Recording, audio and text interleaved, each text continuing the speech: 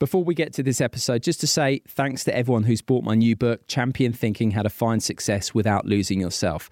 Published by Bloomsbury, the response has been terrific. It's an Amazon bestseller. It's been top 20 in the airport charts consistently, and the reviews have been terrific right across the board. And if you like this episode that you're about to hear on Flow, you'll be sure to enjoy Champion Thinking. Head to my website, simonmundy.com, or Amazon, Waterstone, Smiths, places like that to get your copy. Many of us have those stubborn pounds that seem impossible to lose, no matter how good we eat or how hard we work out. My solution is PlushCare. PlushCare is a leading telehealth provider with doctors who are there for you day and night to partner with you in your weight loss journey. They can prescribe FDA-approved weight loss medications like Wegovy and Zepbound for those who qualify. Plus, they accept most insurance plans. To get started, visit plushcare.com/weightloss. That's plushcare.com/weightloss. Many of us have those stubborn pounds that seem impossible to lose, no matter how good we eat or how hard we work out. My solution is PlushCare. PlushCare is a leading telehealth provider with doctors who are there for you day and night to partner with you in your weight loss journey. They can prescribe FDA-approved weight loss medications like Wegovy and Zepbound for those who qualify. Plus, they accept most insurance plans. To get started, visit plushcare.com/weightloss. That's plushcare.com/weightloss.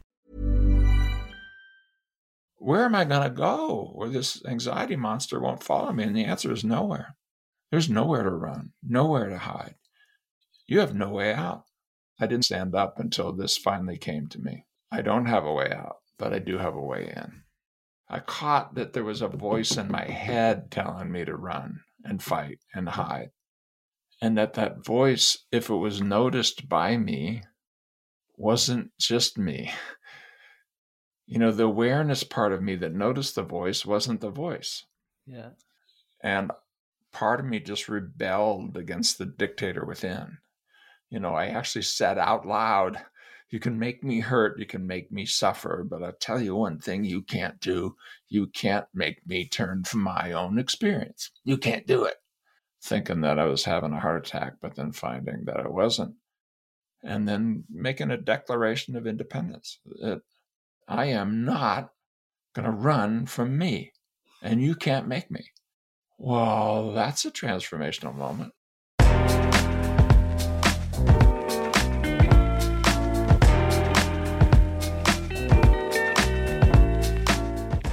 Hello and welcome to the Life Lessons Podcast with me, Simon Mundy. This podcast has a simple mission: to have discussions that reveal something important about life and how best to live it.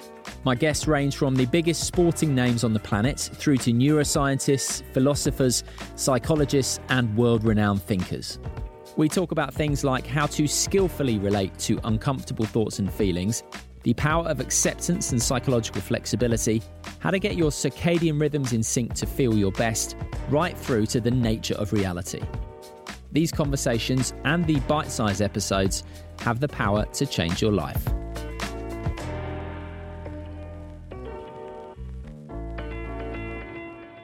As regular listeners will often hear me say, we are not our thoughts, we are aware of our thoughts. This is a profound insight that can have a huge impact on your experience of life and is the cornerstone of acceptance and commitment therapy. This week, I'm truly delighted to be joined by Stephen Hayes, the founder of ACT.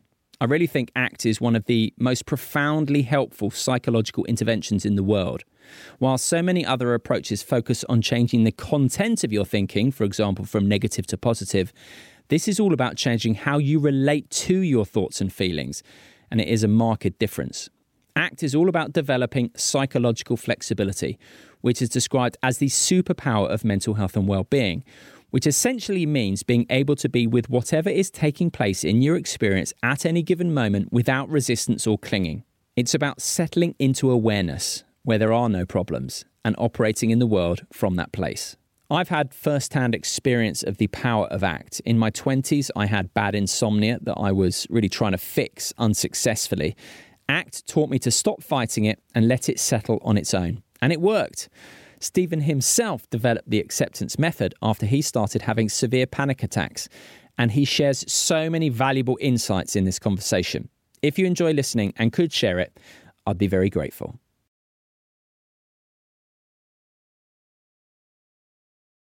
Stephen Hayes, what a pleasure it is to have you on the podcast. How are you? I'm good, and I'm looking forward to the conversation. So am I. And you're looking very well, may I say? Well, I feel pretty good this morning. Good. Now, I've got to ask you the question. Are you the most prolific psychologist on the planet? Because frankly, the rate at which you churn out papers and books is staggering. It's 40 plus books, hundreds of papers. It's remarkable. Yeah, well, when I listen to that, the thought in the back of my head is, get a life, Steve. Oh, my God. But no, it's just that I've been at it for so long, and I have a very, very regular thing. I put out a paper about every 3 weeks and a book every year, or a book and a third every year. And if you do that for 40 years, you end up with some pretty big numbers. Yeah, certainly. Now, I hope you don't mind me giving your age away, but you're in your 70s. Do you ever plan to stop, or is this a lifelong calling in the sort of Albert Ellis mold? Oh, it's a life calling for sure. And, but I kind of feel like in the end, you're going to be forgotten and it's going to disappear, but you have an opportunity to put something into the cultural stream that might make a difference. As I usually say, it is for your children's children's children. Yeah. I often do it this way. I say, name your great grandparents, their full names, including their maiden names. And I've done this over and over again. It's about 1 out of 100 people can do it. So that means that, dude, your children's children won't even know who your name is and what your name is. So it's not about, oh boy, if I do this, I'll get a prize, get an achievement, I'll be remembered forever. And no, you won't. You won't. But what we're doing now is the result of things that went before. And, we're talking across how many thousands of miles right now in real time. Even 20 years ago, we couldn't do it. Think of all the people who had to do what they had to do so that we could do this. Hundreds of thousands of people, just to lay the wires, to build the thing, to create the thing. So they're part of our conversation. We don't know them.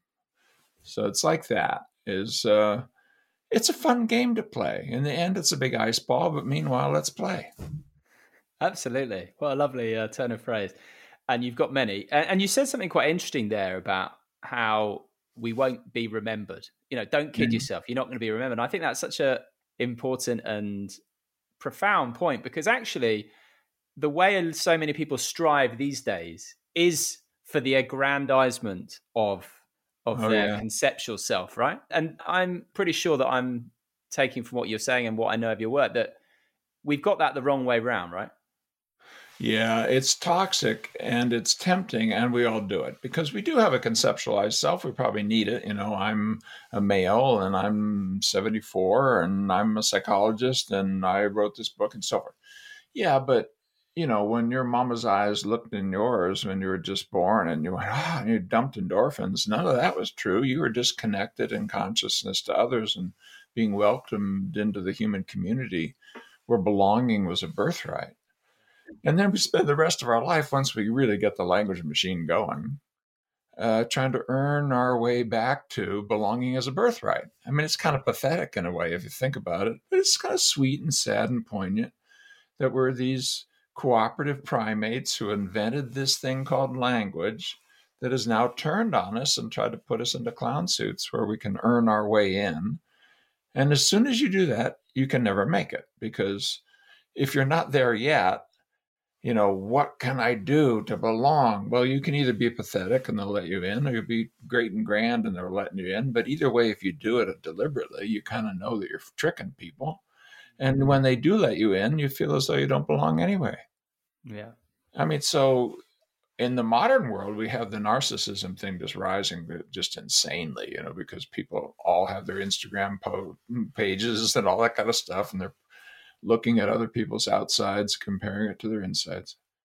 But we need help to get back to be whole and free. And that means to connect with this deeper sense of being in the world as a conscious human being. And from that, being able to create and play and do things, but not buying into the story.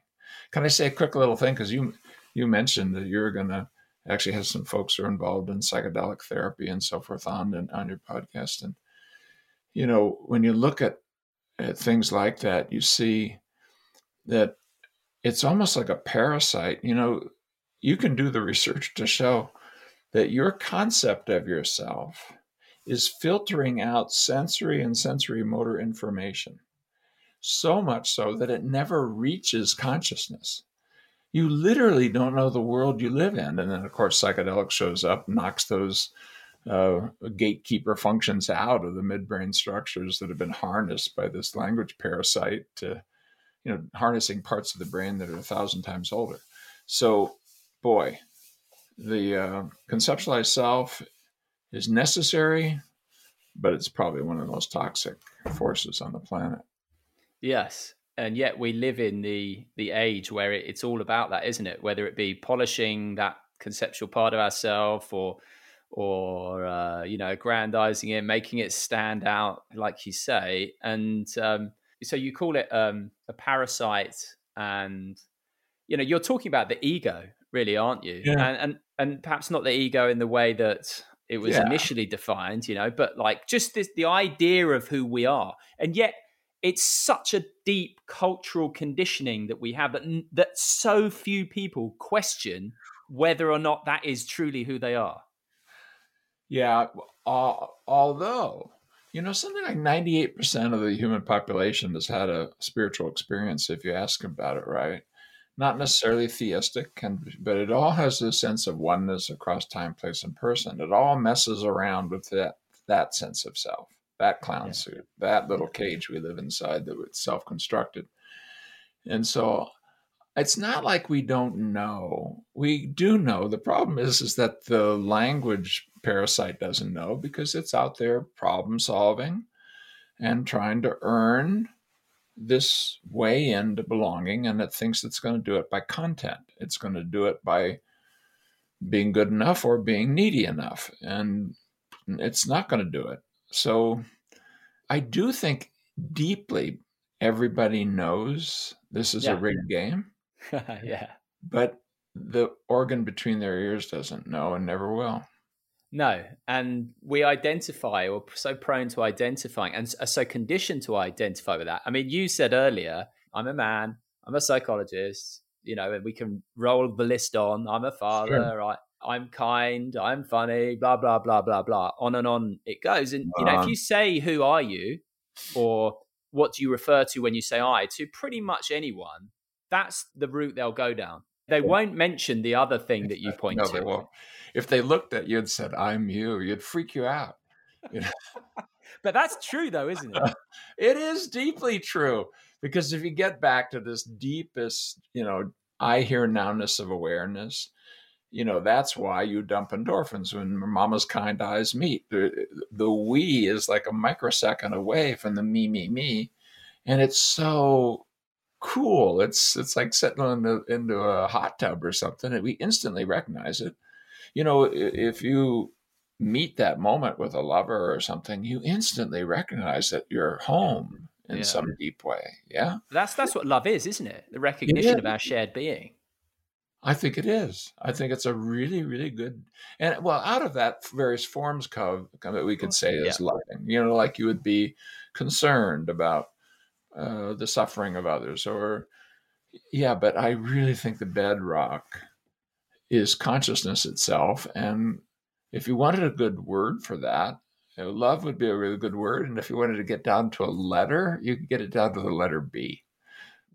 B over I? Well, just being. I mean, just being. Yes, totally. Just being that. But if you get an email from me, you're going to have a little kicker that says love isn't everything, it's the only thing. Yeah. It's just a little play on a sports thing. Winning isn't everything, it's the only thing.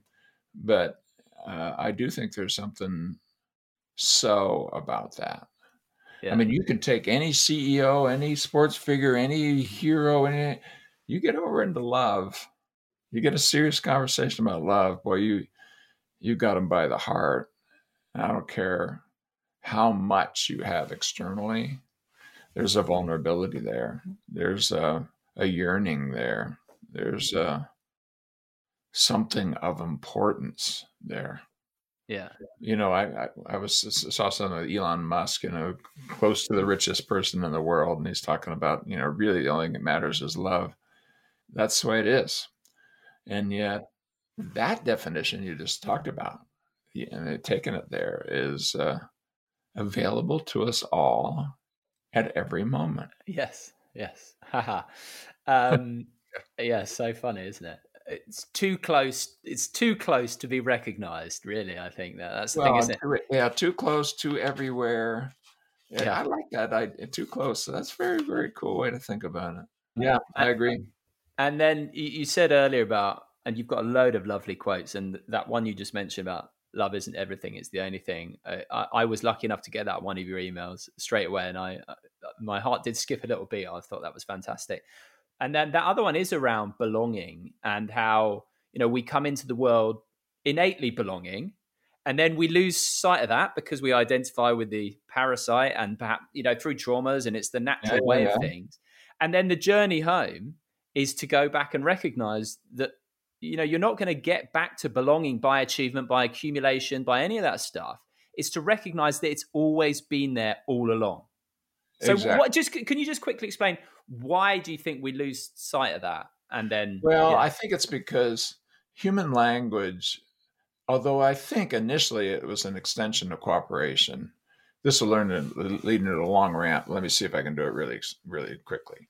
Underneath the ACT work, what I'm known for is this thing called relational frame theory. Several hundred studies, really helpful if you have kids who can't do language at all, don't have a sense of self, kids on the spectrum, intellectually disabled, but also in terms of raising IQ, et cetera, and understanding how things work, like what you and I are doing now, or how psychotherapy works and so forth. But there's a pivot point. There's a smoking gun. There's a place where we do something that no other living creature on the planet does. And it happens around about 12 months. I've done some of the earliest research, and it's been replicated several times. What is it? Well, if I were to hold up a can and say, and just say the word can to a 12-month-old baby who was beginning the language journey, and then I would say to the baby, can, the baby would, wobble its little head to try to find the picture of the can. You learn it in one direction, you drive it in two. The beginning of symbolic or relational learning. There's no other creature on the planet that does that. The language-trained chimps don't do that. If you do it, the language-trained chimps, which, 98% of our genome is shared with them. You could probably have sex with them and have babies. Nobody's tried it that I know of. It'd be a little dangerous, but they're that close. I mean, when you learn it in one direction and test it in the other direction, it's chance. The language-trained chimps, the ones who've lived with humans, being deliberately teaching them with plastic chips or signs. I'm here in Washoe County, Washoe the chimp. You ever heard of that? That's because my colleague Alan Gardner in my department and his wife Trixie Gardner raised chimpanzees like babies. You could go visit, the little hotel where they had, created the living environment for what they almost viewed as their children. And they had birthday parties for them. It was wild. They never showed bidirectional. You learn it one direction, you get it one direction. So what? Well, here's the so what. Initially, I think it meant that the troop, even before we became verbal, could extend cooperation. We're the cooperative primates. We are 1,000 times more 100 times more cooperative than chimpanzees. And that's why we were so successful in our small bands and troops. Well, if I could say, apple, and somebody will bring me an apple, that's like massively useful. But really quickly, and you can see it in the development of children, you get into not just apple, you get into difference and opposite and comparison. I'll give an example of coinage. When is it the point that you knew that a dime is bigger than a nickel in American coinage? You have similar things in euros and so forth. Well, they don't learn it at 2 years old, but by 4, 3.5, 4, you learn it. Yeah, once you're there, you can imagine universes that never been. If I do this, I'll get that, and that's better than this, all in your head. So cooperation turns into problem solving. Yeah. You got the tools to do it. And it starts going awry. What is the age at which suicide begins in humans? It's not 2. It is 4. 4-year-olds kill themselves deliberately. Gosh. Think about it. Gosh. My first ACT book in 1999, this is the opening line of the book. New York Times has the date. A 6-year-old child threw herself in front of a train today. The authorities said her mother had recently died of a terminal illness. Think about it. Think about how small you were. But you could imagine a universe in which I won't have mama, but if I go to heaven, I will. And it would make sense to throw yourself in front of a subway train. So this tool of problem solving that gives us this spectacular moment I can talk to you thousands of miles away also gives you what's the purpose of living. You know, in the end, it's a big ice ball. The sun is going to include the orbit of the Earth. You realize that when it's a red giant, or red dwarf rather, and they expand, even they're called dwarfs, I guess. But the orbit of the Earth will be inside the sun. How much life's going to be happening on the Earth? Well, that would be none. You know, and there's either enough dark matter, it'll collapse back into an infinitely dense P and explode and start over again, or there won't, in which case it'll expand forever into dark and eventually become completely dark. Either of those sound meaningful to you? This parasite, once it goes to problem solving and science and all of that, and every year it gets worse because we know more and more. Think about what your kids know now with their tools and what they've seen. Yeah. Wow. Absolutely. And so that problem solving machine, that the language creator, also creates this sort of conceptual filter, doesn't it, through which we experience everything, and it deadens everything, and we lose touch with that sense of being. And I think, you know, we desperately need to reorientate our identification from that, from recognizing we have a mind, we are not the mind. Exactly. Back to the being that is innately whole, that we're fine all along. We don't need to stand in front of the mirror and say affirmations, I'm lovable, blah, blah, all that stuff. No. If you can just rediscover that being, it's perfectly whole as it is, and it's no higher or lower than anyone else's. If we got to that place, surely the world would be a better place. And we're getting a bit philosophical early here, Stephen. We're getting way philosophical. And back to this sense that we all kind of know, gut level, I think that we know that this struggle to be okay about ourselves is not paying off. We've seen that. So how are we going to show up? You know, there's a reason why, you know, mindfulness is everywhere in the modern world, for example.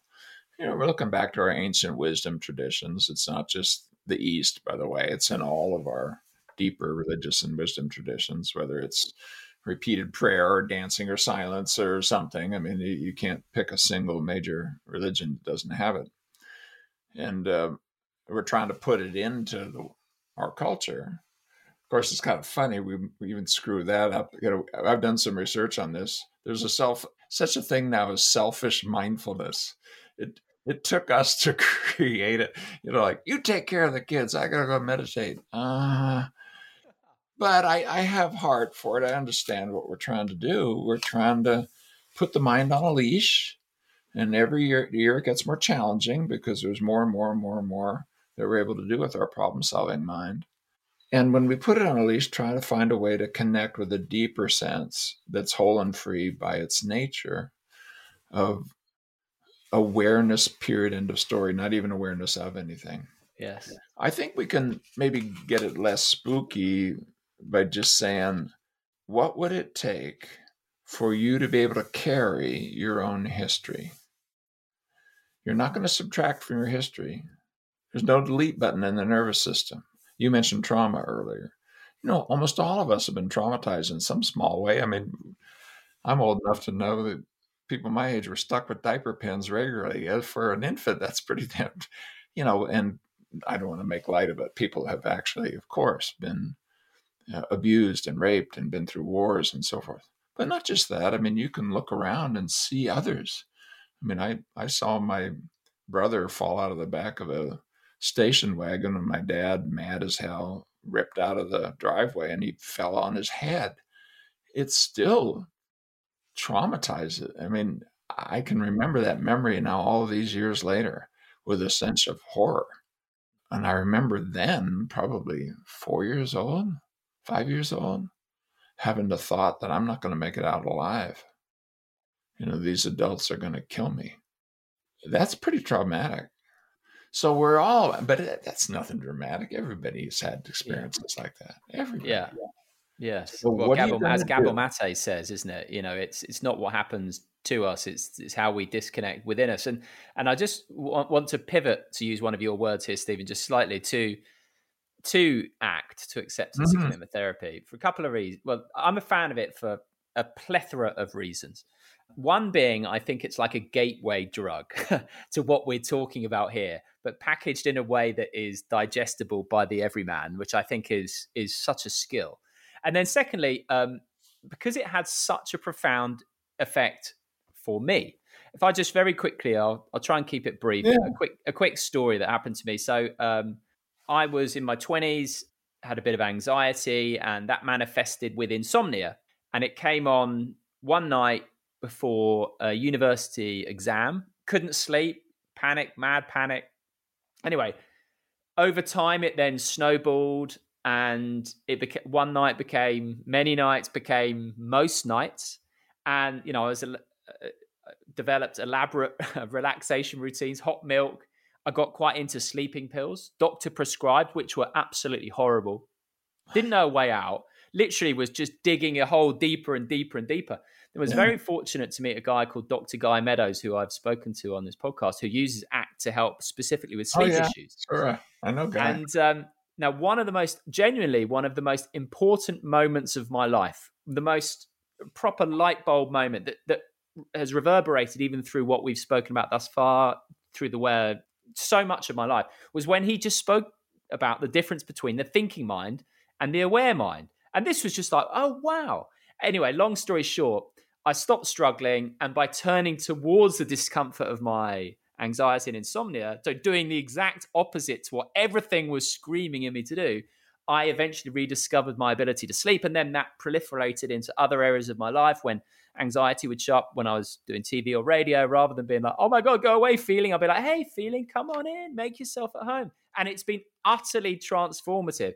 So first of all, I want to say a huge thank you, and like you said, it's not about you, but the work that you've created and it will reverberate down the generations and already is having such a profound impact around the world. But then I wanted to take that story and just turn it towards you, because I know you went through something somewhat similar, albeit perhaps even more intense. And from that intense experience, ACT emerged. And this is the subject of your TED Talk, which I'd recommend anyone go and watch. It's 20 minutes or so long. It's absolutely superb.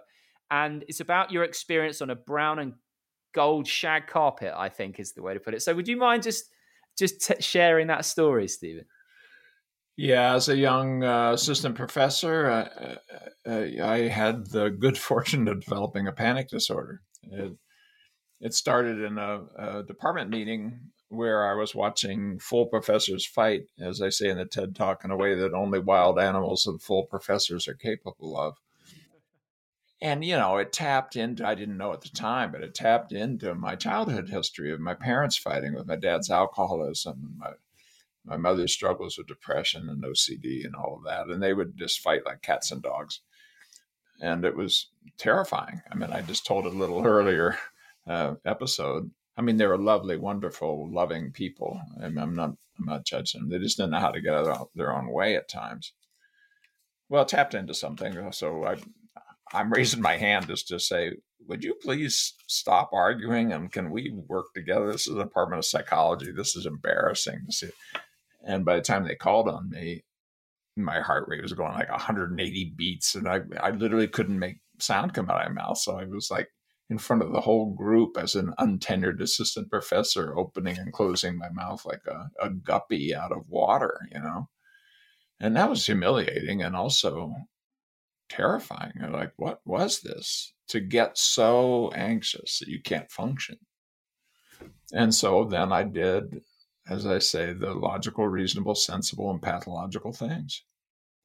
I turned it into a problem to be solved. Same thing you did with your first insomnia, big event. You start watching out for it, making sure it doesn't happen again, which means you're focusing on it, which means it's more present. Behind that is the thought, and if you don't, that would be really bad. When you think about things that could be really bad, guess what happens? You wake up in anxious arousal. That's the way the brain works. So where we got the parasite, it's only 200,000 to 2.8 million years old, somewhere in there, because we know the language-trained chimps split off maybe 3 million years ago. It's not that long ago. And they don't do what your 12-month-old baby does that puts you on this journey. But we're doing it, and we're dealing with learning systems and brain systems that are 500 million or more years old. And so you're getting aroused and awake, and I'm getting more and more anxious. And of course, I can notice that. And I know how far it can go because I've had a panic attack. See, once you've had a panic attack, you can never go back because you know. That's like once you have an insomnia thing that goes so badly, you stay up all night long, no matter what you do, you can actually have that happen. So you're no longer innocent. You'll never forget it. There's no delete button in the nervous system, right? So what are you going to do? Well, when you do the logical things, you make it worse. I mean, it looks like you made it better because when you take the sleeping pill, then it doesn't. Or when I say no to the talk I would have to give in front of 100 people, which would be terrifying because more and more things became terrifying, I immediately feel better. And I have a whole rationale. I'm helping my graduate students. I'll have them give the talk. What a kind mentor I am. No, I'm feeding the beast, dude. It's a metaphor and act. It's like throwing steak at a baby tiger. Yeah, but then the tiger gets bigger and it wants more steak. And it will just happily eat more of your life. So I hit bottom 3 years later, waking up in the middle of the night with panic attacks regularly, but now having one where I was convinced I was having a heart attack because I had all the symptoms of a heart attack, and that hadn't happened before. And then you can watch the TEDx talk, but realizing in however many minutes I sat there, reaching out for the phone to call for the ambulance, and then somehow or another, some other part of me pulling my hand back. I'm just watching my hand go out and back. And as if I know, don't make that call. And then having kind of an out-of-body experience of looking at myself there and realizing I wasn't having a heart attack. I was just having another form of a panic attack, which was so horrifying because it means it's now taken not only my ability to move around, do things, I can't even freaking sleep. I can't trust my own body anymore. It will give me the full symptoms of a heart attack. Where am I going to go where this anxiety monster won't follow me? And the answer is nowhere. There's nowhere to run, nowhere to hide. You have no way out. And I sat in that moment for a pretty long time, I know, because when I finally stood up, I had, when you have tears that dry and they like burn, like the tracks burn, because I'm sitting there crying when I stood up. That's what I had. But I didn't stand up until this finally came to me. I don't have a way out, but I do have a way in. I caught that there was a voice in my head telling me to run and fight and hide. And that voice, if it was noticed by me, wasn't just me. The awareness part of me that noticed the voice wasn't the voice. Yeah. I like the way guys talking about it, those two kind of modes of mind and this awareness, pure awareness mind that was part of the out of body thing. It's easy to tap into, by the way. Just I'll give you an example so people can try this. It won't be so spooky. But when you leave and look back at yourself, that witnessing, noticing, pure aware part is looking. And so from there, it was a lot easier to see what I was doing. And part of me just rebelled against what I call in liberated mind, the dictator within. I actually said out loud, you can make me hurt, you can make me suffer, but I'll tell you one thing you can't do. You can't make me turn from my own experience. You can't do it. Like chin stuck out, like literally shouting into the darkness at 2:30 in the morning, thinking that I was having a heart attack, but then finding that I wasn't. And then making a declaration of independence. F it, I am not going to run from me, and you can't make me. Well, that's a transformational moment. That's like a journey where you've been slogging in one direction, and you suddenly realize, like there's like waters and flowers and so forth, but they're over in a completely different direction. And then you turn. How long does it take you to turn? Like that. Boom, you turn. And it doesn't mean you'll never lose your way and so forth, but you literally can feel the weight come off your shoulders. You can feel a different sense of consciousness is present in which it's okay to be you with your history.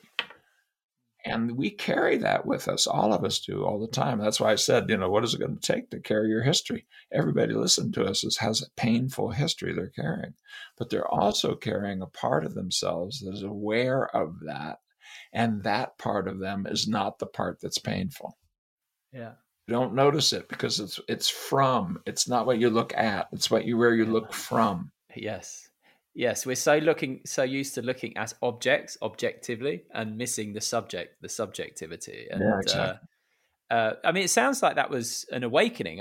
When you were saying that and describing it just then, it just occurred to me. The old Eckhart Tolle story, he talks about so much. Sure. I can't live with myself. Hang on, is there two of me? It sounds very much like that. It's very much, but I don't kind of like it sounding special, because that's why I said it's 90-some% of the human population, if you ask the question right, have had spiritual experiences. And one of the reasons I mentioned the psychedelics is how commonly we can actually produce these if we get a little bit of medication help and the right orientation. But they always have a characteristic quality. It isn't just Eckhart Tolle. It's any of it's your grandma. Talk to her in more detail about any times. Or any sports person going through flow, for example. The flow. That state of flow is very close. It's very close to what we're talking about, where you get out of your own way. You allow your own history and so forth. Like in the case of athletic training, you allow those skills to just play out without figuring out, categorizing, judging, predicting, evaluating, all of which slows it down. To go into the flow and to actually be able to, in competitive sports and so forth, to respond in microseconds, you can't be, thinking about the parabolic function of a ball when you hit it and still hit a home run. As Yogi Berra said, don't think, just hit. The problem is that we don't get much training about how not to think. Yeah. And if you try not to think by thinking, you're doing more thinking. It's like trying not to worry about insomnia. Yeah. Yes, absolutely. Okay. That begs the question, how do you think less or not think? You got to learn how to put your mind on a leash. And it means you've got to find a part of you that's outside of the thinking, problem-solving mind.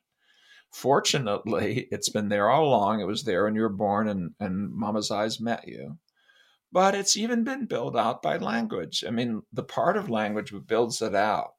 We were born as neonates to have some sense of the awareness of others. We have theory of mind skills.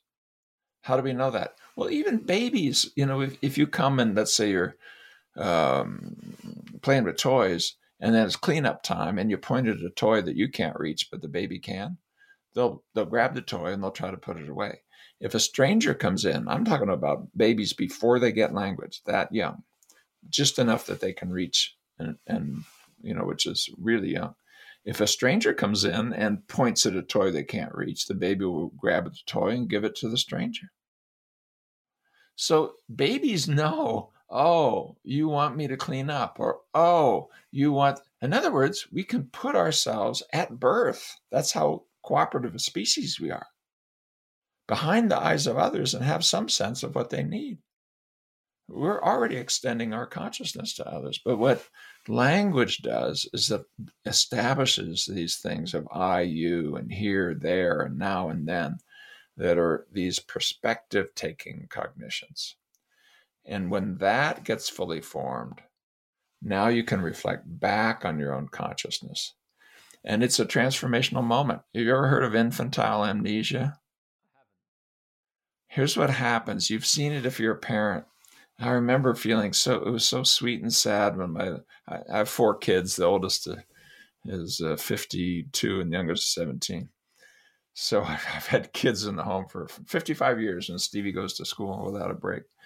But we used to sing Thomas the Tank Engine. We loved watching it when he was a little one, like a 2-year-old. And so that song is in my head. There's 2, there's 4, there's 6, there's 8. Shunting trucks and hauling freight. I bet you some others listening to me know the song. I know that one as well, yeah. Well, so Stevie hits this point where consciousness shows up in a different way, and we know what it is. It's when the I hear nowness of awareness that comes from learning, not just the nonverbal form of I know what's going on behind other people's eyes, but the more verbal form of like this. If I was Simon and Simon was me, what would I see right now? Anybody listening to me can do that. You can take person and move it around. You could say, if I was over on the side of the room looking at back of myself right now, what would I see? Anybody can do that. You can go there and have there become here in imagination. Babies can't do that, but once you get language going, you can. You can say, if I was wiser 10 years from now, way wiser, and could give myself a bit of advice now, what would I tell myself? Or if I could meet that 8-year-old or 5-year-old whatever who's horrified when his brother fell out of the back of the station wagon, what would I want to say to him? You with me on this? Time. So. Time, okay? I did them in the order that they show up developmentally. People do IU first, then here, there, then now, then. Yeah. But then that happens, I hear now shows up. This now verbal ability to move perspective around, not the innate one that we come because we're cooperative primates. When that happens, you can no longer remember what happened to you as an infant. Just 6 months later, and I'm watching this because I'm a scientist and I'm watching this and even measuring this in my son. He doesn't remember Thomas the Tank Engine anymore. He can't sing the song. We're showing him pictures of stuff, and no, I don't remember that. But he remembered it just a year earlier. But of course, it's in his brain. He hasn't forgotten it. But my point being, there's a break that's so transformational. We are literally now a different creature. Why? Because we have human consciousness. And human consciousness is not just this intuitive, nonverbal ability to be part of the group and belong. It's that plus the cognitive abilities to take a perspective or point of view and to move it around freely, simply with instruction. Yeah. So I had an out-of-body experience. Well, that's as if you're 2 people and you're 2 places. If, I said, how are you going to struggle? And how are you going to deal with the stuff you're struggling with? Can I do a little 60-second exercise for people? Yeah. Or maybe I'll do it 2 minutes so they can actually do it. Yeah. All you need to do this exercise is take something that you really struggle with now. If you've got that, then just imagine, you don't have to do this eyes closed. You just imagine that you've taken it out of your body, even what this whole issue is. There's feelings about it. There's thoughts about it. There's memories about it. There's urges about it. There's a history to it. There's a problem you've got, a psychological problem. You with me on this? It has an extension, it has a history. Grab all of that without analyzing it and just put it in your lap, metaphorically. And that's that thing that's been pushing around for how long? Probably a long time. You could probably find these theme years earlier, similar themes, maybe even the same issue, has been around for a while, because we don't just suddenly struggle with things. All right? All right. Here you can do it eyes closed or eyes open. Imagine leaving your body just like Harry Potter with a little blue light that comes out of your head, and now you're going to look back at yourself and just look at yourself sitting there. But now from the outside, you can't see what's in the lap, but you remembered just moments ago it was there. And I've got just a few questions to ask of you. What do you feel about this person called you? Do you like them? You're looking at a whole person, a complete person, a valid person. Do you love this person? And then remember that there's this thing on the lap. And now mentally go to one side of the room or other. Just walk yourself in imagination to one side of the room you're in and look back. And now see yourself probably sitting there, or you might be lying down on a couch or wherever you are. And I have the same set of questions. What do you feel about this person you see over there? Is that a whole person, a valid person? Do they belong here? Do you like them? Do you love them? And then remember that there's this thing on their lap. And then we'll do this last thing. You realize that no, this is not now. This is 10 years from now. And your life is unfolded profoundly in a wise direction. And you remember you were listening to this podcast, and this weirdo was having you do these weird things with leaving your body. And you were looking at yourself from across the room with this stuff you're struggling with. What was it? Oh, yeah, 10 years ago, I was struggling so much with that. And if life had unfolded in this wiser place and you could somehow magically write yourself a little note that goes back over those 10 years as to how to be with yourself, to help carry what's in the lap in a way that is not oppressive, that is not harmful, that is part of your life journey. If you had just a whisper you could give across the years to your younger self from this wiser future self, what would you want to say? And just imagine the sentence or the words. Just imagine it. Don't say it out loud, but just imagine it. And we'll write it down in memory. And then we'll come back from the 10 years in the future, and we'll move over and stand in front of where we were sitting or lying down. But remember, you got this thing and this note in your pocket. And then you're back inside your body again. And you look down, and sure enough, there's that issue. And we'll bring it back and put it in your body. And then we'll read the note. So if we were doing this in a live stream, I'd want to see the chats as to what's on the note, and I can almost predict exactly what's on the notes. Not every one, it'll be different things. Any chance you'd be willing to share yours? Yes. Yeah. Mine was it was actually very much around welcoming, accepting, not struggling, not fighting, all those kinds of things. Yeah. And I've done this literally with people who are like in 28-day inpatient drug programs, and they've lost almost everything inside their addiction. And I do this, and some of these guys are all tatted up and wearing leathers, and they're scary looking, and they say things that are frightening because they've learned how to, survive on the street and stuff like that. And what do they read? They read stuff that is right out of an ACT book, or, they're just these sweet, poignant, it's okay to be you. You're going to be okay. You can do it.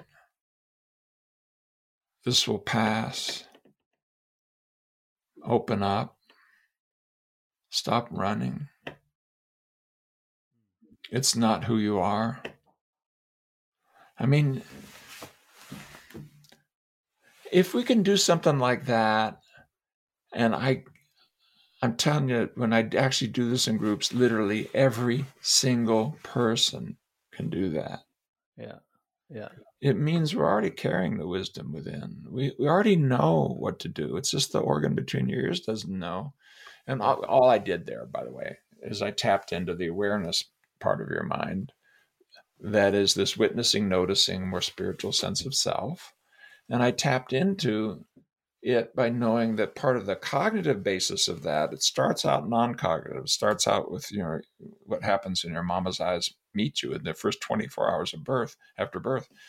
But we build it out into this witnessing, noticing, more cognitively flexible sense of self, where we can deliberately imagine what it's like to be in the Ukraine, or what it's going to be like if we don't handle climate change, or, so on. Suddenly wisdom shows up. Well, it must mean we're carrying the wisdom. We just have a hard time tapping into it because we're dancing this dance the clown suit tells us we have to.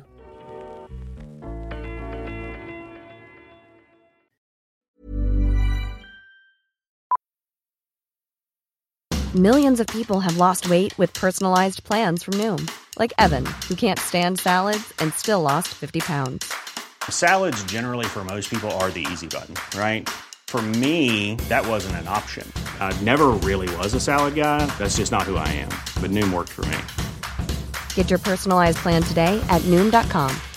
Real Noom user compensated to provide their story. In 4 weeks, the typical Noom user can expect to lose 1 to 2 pounds per week. Individual results may vary. There's never been a faster or easier way to start your weight loss journey than with PlushCare.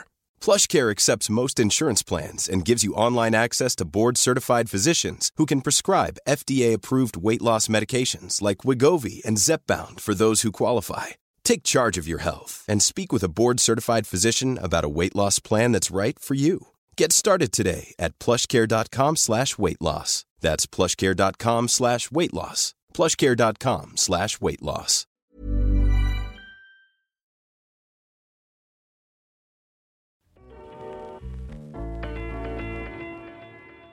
We just have a hard time tapping into it because we're dancing this dance the clown suit tells us we have to in order to be included. Yeah. I really enjoyed that, Stephen. I'm not a great visualizer, but that was powerful, actually. And I don't think of myself as, or the conceptual self tells me I'm not good at visualizing. Now, you mentioned addicts who are ended their tether, and so you also mentioned flexibility. I don't think you mentioned psychological flexibility, but psychological flexibility, right? Which is really what ACT is about developing. And it's been described as the super skill of resilience and mental health. And it's about that ability to be with whatever's taking place in your experience in the present moment fully without defense. And there are so many ways we turn from experience, the most obvious being the addictive stuff, so substances. But there's also activities, relationships, through to, you mentioned the clown suit, the subtle stuff, humor or vanity or even overthinking.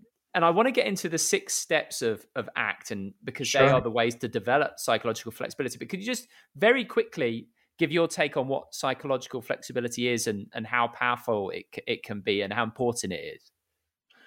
Well, defined in a narrow way, it accounts for about 55% of everything we know about how change happens in research. If you broaden it a little bit, it pulls up in the 80s and 90s. I mean, it's a pretty dang important concept. And excuse me for sounding like I'm being graspy.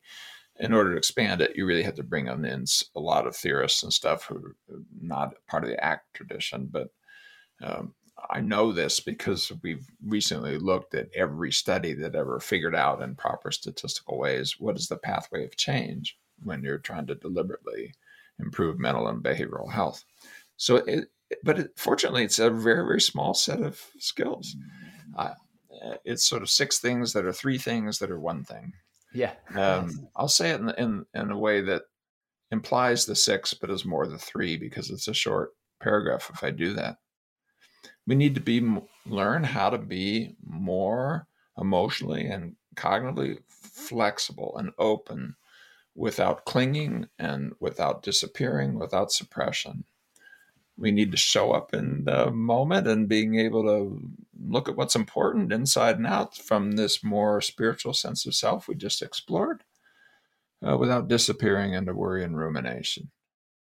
And then we need to take those skills and focus on what brings meaning and purpose into our life by choice and create habits around it.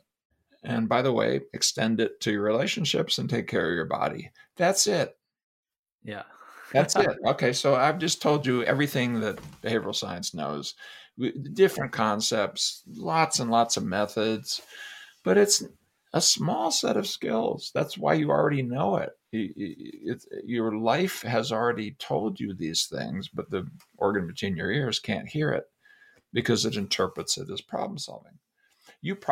I'll take an example of insomnia. The early paradoxical work where you would, tell people, now, for whatever you do tonight, you need to stay up, stay awake. You need to, and people freaking go to sleep.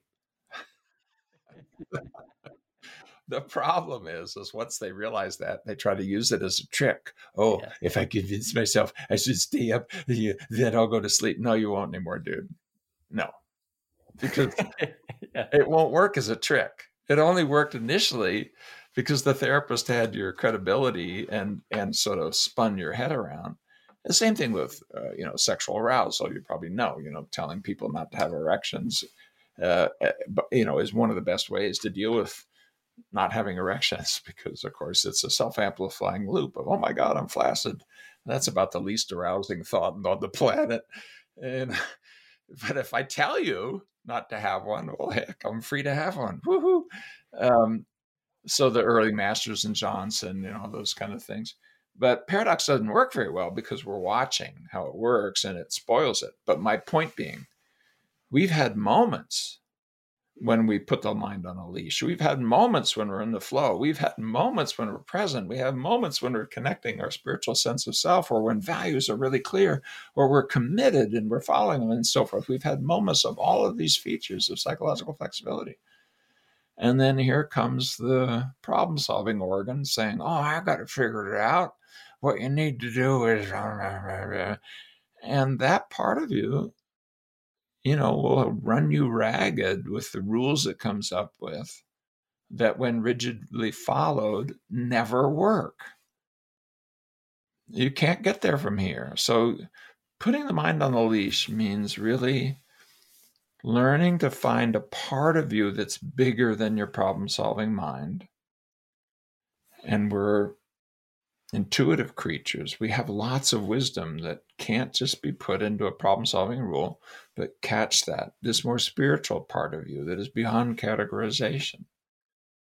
I mean, what are the features of the spiritual part of you? It has no features. No, featureless, yes. It's featureless. Yeah. Everywhere boundless, open, empty, accepting. It's everything but nothing. Yeah. I mean, if we talk about it as a deep sense of consciousness and awareness, what do you know consciously about being unconscious? When you're fully unconscious, you don't know a damn thing about it, by definition. So it's like everywhere you go, there you are. So if I just took this can of soda I'm drinking and made it everywhere in the universe, it would disappear. We might be living inside a can of soda now. How would we know? So consciousness has this weird quality of it's not thing-like, and it doesn't have edges. And so, you can't figure it out and take the words I'm saying right now and get there. You have to sort of do things like meditation practice, or that kind of leap into wholeness that sometimes happens with the Eckhart Tolle moment spiritual experiences, or in small ways, what you just did when you went and looked at yourself, went to the side of the room and went to a distant future. You're tapping into the core of this witnessing, noticing part of you, from which all the rest of this is possible. Absolutely. I mean, I just add to that. There's obviously the progressive meditation paths, but there's also just that the direct path, which is becoming increasingly prominent, where it's just becoming aware of the fact of being aware, and then noticing that, you know, everything that we ever have and ever could and ever will experience is arising in that. And it's the context, not the content. So it's shifting from the content to the context. And just a quick word on the examples you gave about the paradoxical intervention, for example, with sleep or with erections, where once you realize it's, and you try and use it as a trick. And the same is true of acceptance, isn't it? Yes. It's such a common thing with acceptance. Oh, I'm gonna accept this feeling. But actually, in the back of your mind, there's a little thing going, because I want to get rid of it. And that's actually, for me, why now I've started to, instead of talking about acceptance, it's really about welcoming. And that makes such a difference, you know. And I know you talk about receiving. So for me, just that shift in language, welcoming instead of acceptance is really profound. But can we just quickly rattle through, Stephen, the 6 steps, which I know are the smallest set, to quote you, that have the biggest change? Yes. These 6 steps, if implemented, can have the most profound impact on your life. So could we just rattle through the 6 of them just so people know how to act? So if you take the kind of pillars I talked about, which is being more open, aware, and actively engaged, that I did earlier, if you break it down, even in the sentences I gave all 6, but let's do it in slow motion. Each of those pillars, like being open, means being emotionally open and accepting, and, by the way, non-clinging. Turns out joy junkies are as miserable as anxiety avoiders. So it's not a happy thing to try to cling on to happy. If you want to fix it in place, I'll take you down to 4th Street and show you how you can buy a little bag of things, something that will do that, and it'll ruin your life. So you learn to sort of take what's useful inside your emotions and allow them to ebb and flow, positive and negative, so-called, because every single emotion has something of use, but sometimes they're just historically extracted to use, and all you need to do is notice the wave. Sometimes there's something in there like, I'm feeling a little nervous as you're about to decide whether or not to go home with somebody from a bar. That might be important. Do you know that people who've been sexually abused push down that emotion, that nervousness, and it's much more likely to be abused again? Why? Because you don't know what you're feeling. Feelings tell you stuff. You know, if you're trying to make a decision about a date or a mate or a job or whatever, you better have your emotional intelligence out there, right? You better have your ability to feel out. So learning how to feel fully and without needless defense and without needless clinging. You need to watch your mind give you formulations, and when you need lots of additional formulations, being able to produce them, being able to think cognitively in a way that's flexible and fluid and has many options, but without entanglement, without disappearing into them, without losing your conscious choice. Yeah, without becoming an alternative. Yeah. You have many, many, many, many voices. You know, if you want to see how many, have this thought. I'll say just 5 words. I'm whole, complete, valid, perfect. I almost guarantee you by the time I get to perfect, you say, no, I'm not. Didn't you? Of course, whole, complete sounds kind of good, valid. Perfect? No, I'm not perfect. By the way, perfect means thoroughly made. Are you not thoroughly made? Fact means like factory. It means made. Per means thoroughly. But I get it. You know, of course you have. But my point being, you know, if you said anything about yourself, you'll hear the little echo of the other side. Or about anybody else, you know. This person I'm dating is wonderful. And a little voice, except for. Okay. I mean, even 4-year-olds understand Goofy with horns on one shoulder and Goofy with halo on the other shoulder. We have these little dialogues in our head because we have multiple voices about everything. So what we want to do is sort of notice the different thoughts, take what's useful, and leave the rest.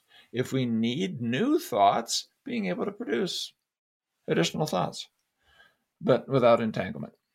That's openness. Awareness, we need to come into the present moment. Well, that's kind of ironic. That's where we are all the time. Yeah, but we disappear in thought to the past or future, the conceptualized past or future, when we mismanage that.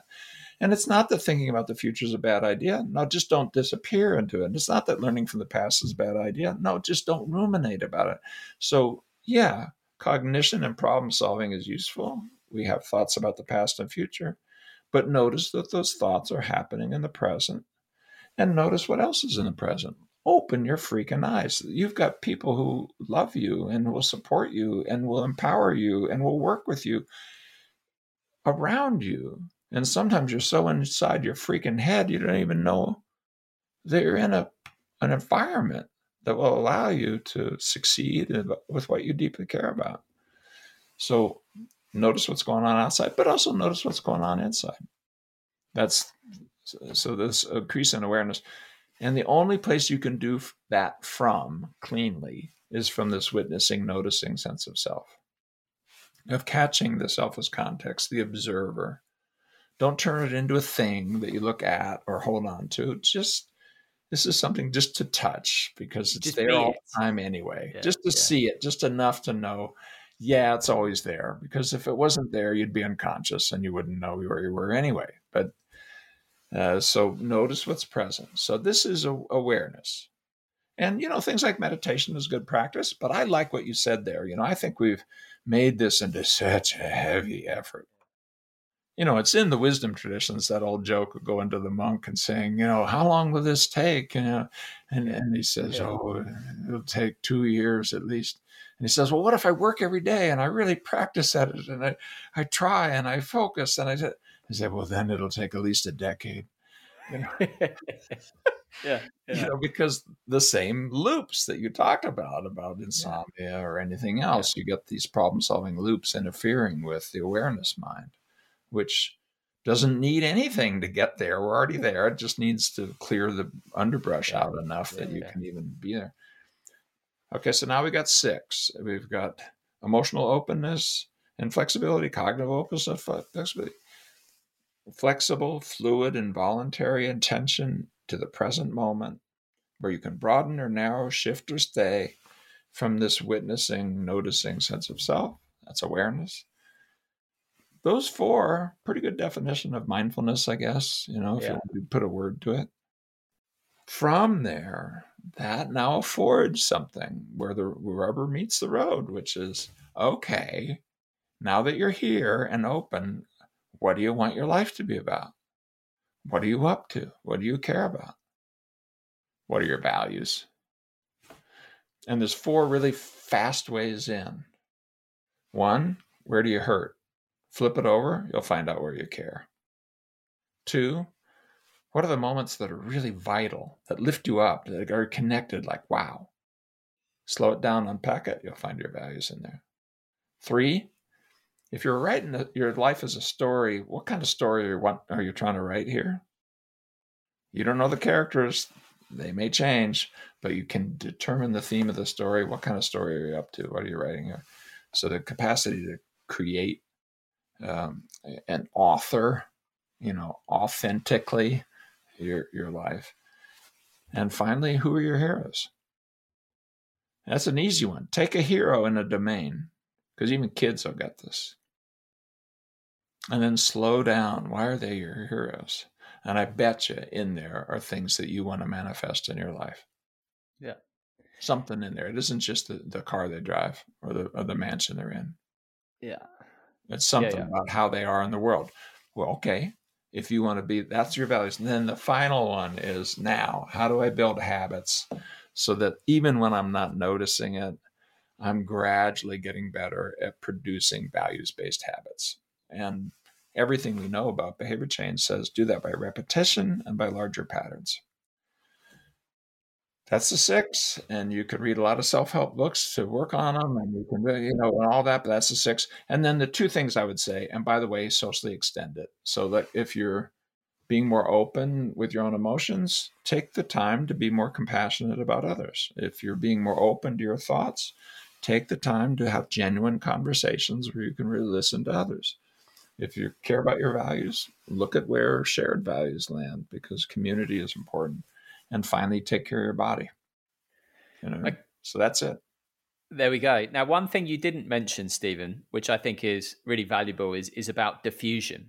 And so when I had my insomnia, I learned to, when I had the thought in the middle of the night going, I'm not going to sleep, tomorrow's going to be hell. Oh, I'm having the thought that I'm not going to sleep. I'm having the thought that tomorrow's going to be hell, and just creates that bit of a gap. But I know that you've given your mind a name, George. Yeah. Now, I actually, since finding out, I've played a little bit with this in the last few days. So when I've been in the library, in fact, just today, trying to do some writing, and my mind's going, just check the news. Oh, there's, or I went on YouTube because I had to see a video that was related to what I was writing about. And then there are some other videos that are interesting because obviously it's tailored to the stuff I'm into. And the mind's like, just have a quick look. And I'm like, George, thank you, George. And it was incredibly powerful. But yeah, could you just quickly, because I do want to come back to the value thing, just quickly, because I just think diffusion is such a wonderful little tool for people to be able to get their ego on a leash. If you could just quickly talk to this. It's a powerful tool. And I have a TEDx talk where I walk through 12 methods of diffusion. The TEDx, if you look, that comes up, will probably be my night on the carpet. But the next one, if you look, will be, I think it's called something like mental breaks, like a break in the car, prevent mental breaks, meaning like think something. Yes. And I gave it at a Davidson Academy, which is a school within a school here at my college that is a national center for people who have IQs of 99.99% or higher, basically unmeasurable intelligence. And why? Because they suffer just as much as everybody else, if not more. And I thought that's just so interesting.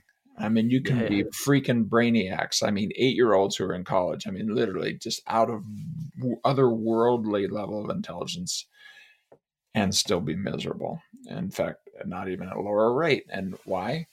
Because they need to learn to put all of that cognizing on a leash. And diffusion is our description for tools that sort of dampen down the automatic impact of thoughts, to give you a choice about whether or not you're going to follow thoughts.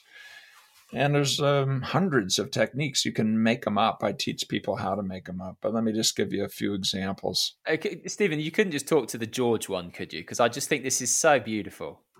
Yeah, well, okay, so you have this problem-solving mind that is the compilation of many, many different voices. I mean, your mom and dad are in there, your siblings, things you've read, on it goes.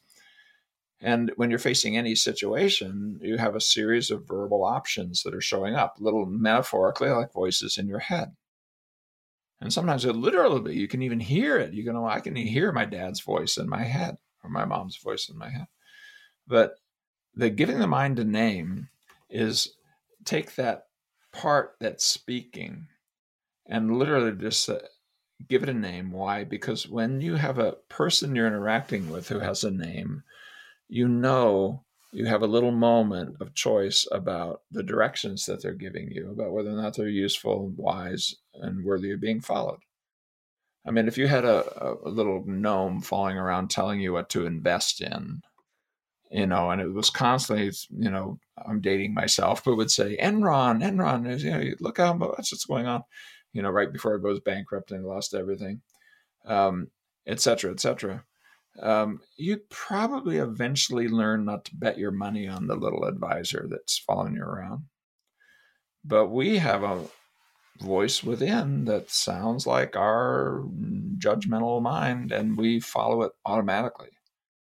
So when you give it a name, you put a little tiny crack between the part of you that hears this more awareness mind and the part of you that's problem solves and judges and predicts and evaluates. And in that little crack, life can happen, because choice can happen, alternatives can happen, freedom can happen. You can have thoughts without fighting with them or doing what they say. Or And identifying with them. Yeah. Identifying with them, having them be capital T true or untrue, or having to convince yourself that they're not true, or you can just hear them like you would if somebody was talking to you. You do that with kids in the back seat if you have to, drive to your vacation home. So it's not like you don't know how to do it. Yeah. At your best, you know how to have a voice where you listen, but you don't do anything with it unless it's really important. If a kid's in the back seat say, "Oh my God, there's a snake," you'd listen to it. But if they're quarreling about what happened with their last Monopoly game, it goes through one ear and out the other. Why couldn't you do that with yourself? Yeah, you could. Are we there yet? Thank you, George. No, we're not. Yeah. Awesome. Yeah, and I think that thank you part is important, because if the kids are saying, or the mind is saying, "Oh my God," and it's really of importance, okay, then we'll do something. I'm not saying stuck my finger in my ears going, "Meow, meow, meow, meow, meow, I'm not going to listen to you." No, because then I'm cutting myself off from information. So I'm glad I've got my problem-solving voice following me around. George is sometimes helpful. When I'm doing my taxes, he's massively helpful. When I'm fixing my car, he's massively helpful. When my trash can wouldn't open, and he was massively helpful. Peace of mind, love, purpose, values, not so helpful. Yeah. Brilliant. Well, beautifully put. That's such a good distinction to make. Yeah, you don't want to throw the baby out with the bathwater with the ego, but at the same time, knowing it's not us. Now, just the last thing, Stephen, is, so just to run through the 6 steps that as I read them. So I'm just going to read them back because I just want to what struck me when I was going through them. And I read them somewhere in this order. So awareness, that transcendent sense of self. Diffusion, standing back, noticing you're having the thought. Give your mind a name, George. So you're basically dropping out of thought into awareness. So it's a form of mindfulness. Having a dispassionate interest in experiencing your own emotions, in your words, saying yes to the echoes of the past. Feel what needs to be felt even when it's hard. Coming into the present. What's here now? What can I see, hear, feel, taste, all that stuff. Then the values part. So choosing your values and having a values-based action in life. Now, I just got a quick question for you. Actually, I say it's quick. I'm not sure if it is. But it goes like this, which is that you said, for example, in terms of finding out your values, who are your heroes? Now, I once gave a talk where I was speaking about this, and then I suggested that. And someone actually came up to me afterwards and said, well, but what if you're on an estate and your heroes are the sort of gangster types and they're your heroes and you want to adopt their values? So my question really is around identifying the difference between egoic values and then the values of the transcendent sense of self, because the values of awareness itself, and we've spoke about its qualities, open, accepting, humble yet fulfilled, all of those things. I thought living the values of the transcendent self, which is that's the same in me as it is in you, although we will express it differently because we have different body minds.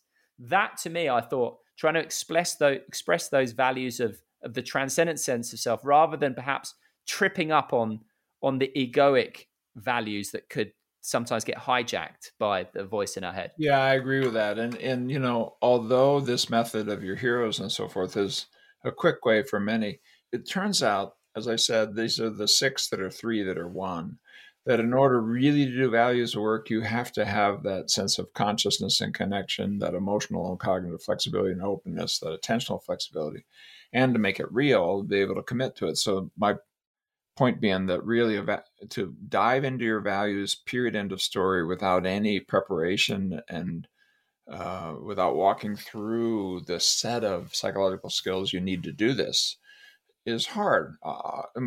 You use the example of a criminal hero, but I'll give you another one, which is that,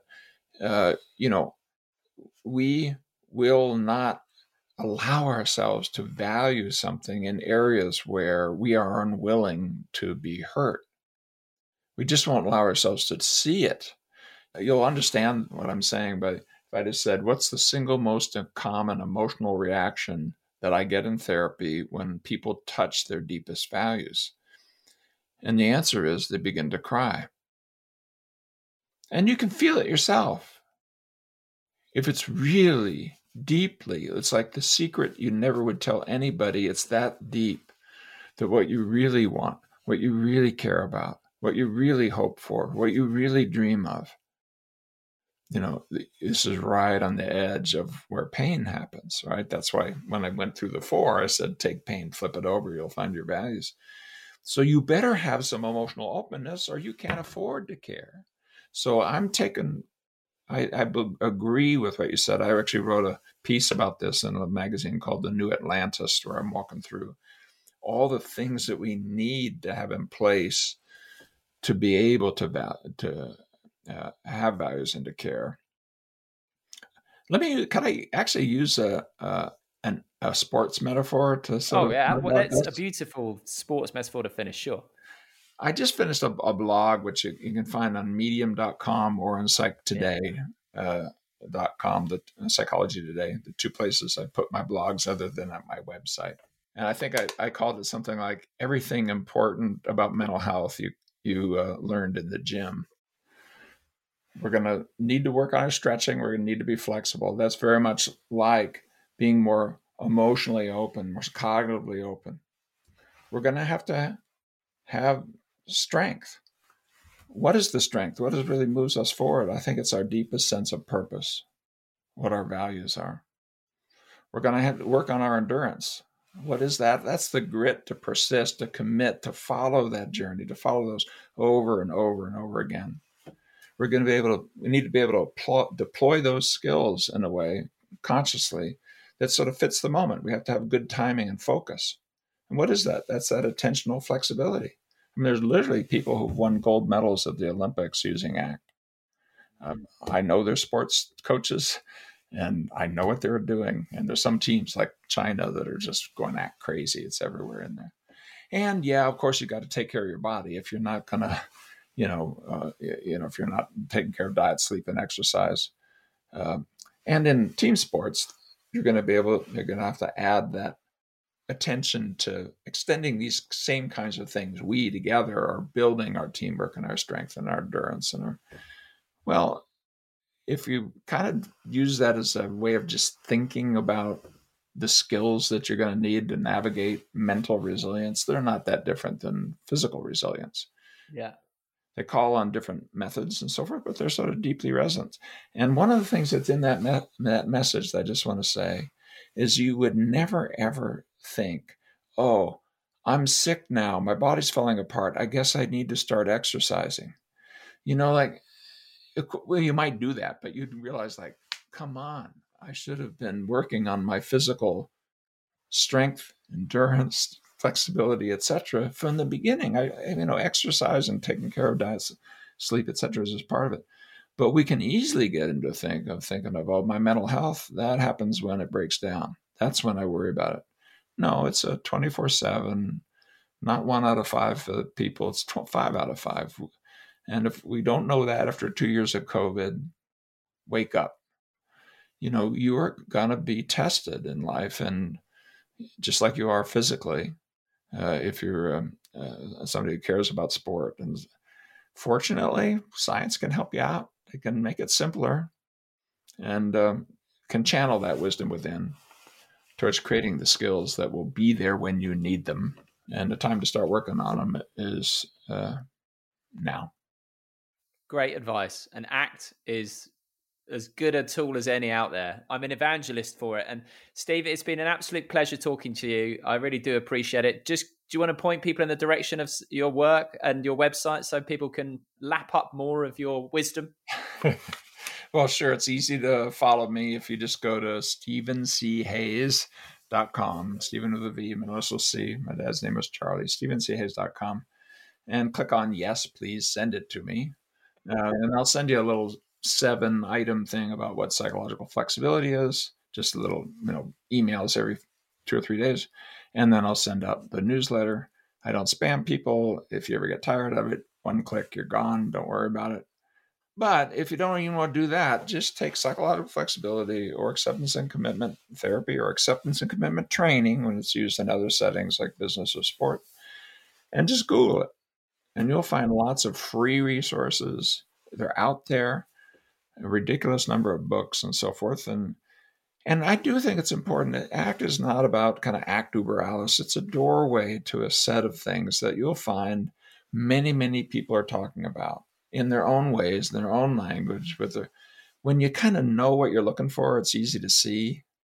It's kind of like when you've decided to buy a car and suddenly they're all around you and you realize, oh my goodness, so many people are driving this car. I never noticed it. When you get what psychological flexibility is, I bet you, Simon, you've seen this.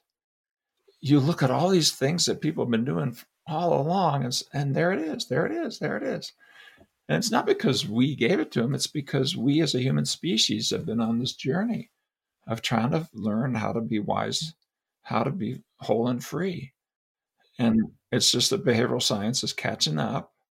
And so I'm not at all interested about being grabby and having it be act uber alles. Just take what's useful, leave the rest, but do look at what the science says, and then you'll see around you lots of ways, whether it's the yoga class or the meditation retreat, your church group, or this new psychotherapy thing that somebody's come up with that is tapping into the skills that you know you need to develop to allow yourself to live in this modern world and have a modern mind that can step up to the 24/7 challenge of the world we've created. Fantastic. Well, Stephen Hayes, it's been an absolute pleasure. It really has. I've loved spending the last bit of time with you, and just wish you all the best. And thank you for all your life's work. It's tremendous. It was an awesome conversation. Simon, thank you so much for the opportunity.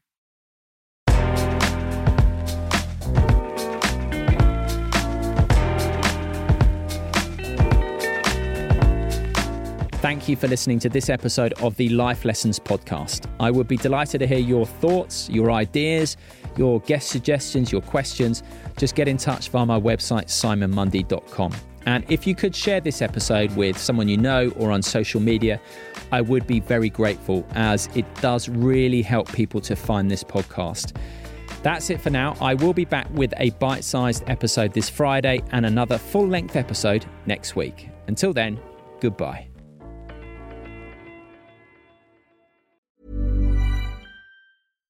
When you make decisions for your company, you look for the no-brainers. And if you have a lot of mailing to do, Stamps.com is the ultimate no-brainer. It streamlines your processes to make your business more efficient, which makes you less busy.